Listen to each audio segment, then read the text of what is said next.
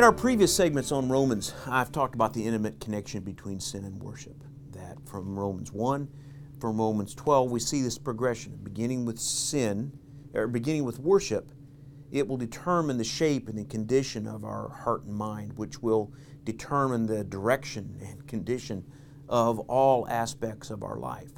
I want to illustrate this where I think Paul models the sort of perspective on the self that comes out of having the heart and mind correctly oriented in worship to God. Now, most of us are going to be familiar with Romans chapter 12, verses 1 and 2, because these are such core verses in so many Bible memory programs.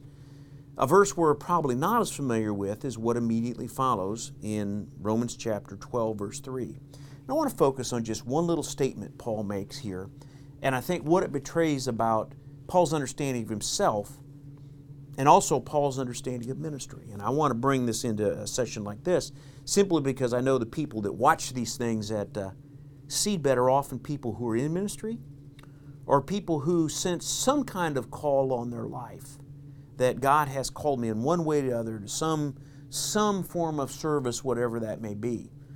And I think this speaks not only to the people in Rome, I think it speaks to us, to anybody who's called into ministry or service of any form or any kind. Now, Paul says this. He says, "By the grace given to me, I say to you." And I think that one little statement embodies a correct balance on ministry that comes from an orientation of a life to worship and honoring God, and that flows out of a renewed heart and a renewed mind. I find the two mistakes that most people run into, the dangers we have to avoid in ministry, is one, thinking more highly of ourselves than we ought, to borrow Paul's language here, or thinking too little. And maybe sometimes the greatest danger is thinking too little. But Paul navigates these two dangers quite well here. You know, Paul is not afraid when the time comes about to say, "I'm an apostle." That's a pretty big claim. But he says it because he understands, as he says here, that he's an apostle by the grace given to him. For Paul to say he's an apostle isn't to say, "I'm an apostle."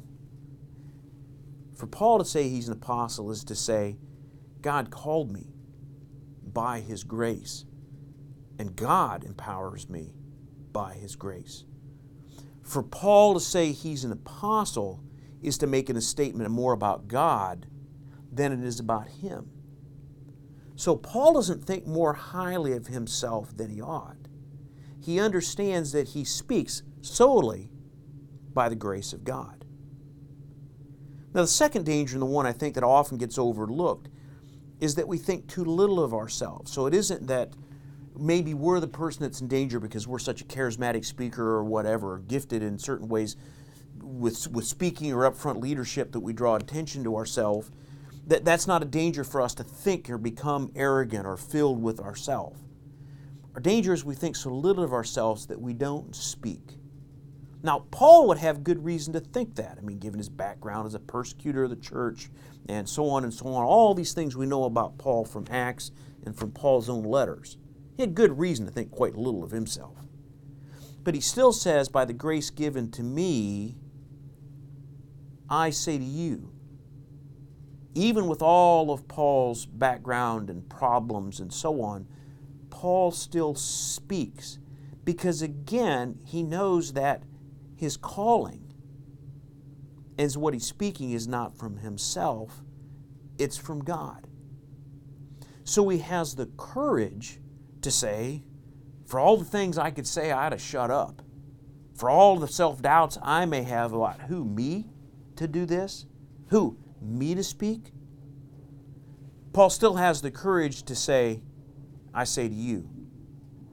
So there's a very careful balance that misses the two ditches we can fall into in any kind of not just Christian ministry, and we think of professional ministry, but the kind of service God calls all of His people to, of a life devoted to Him and in service of others and so on.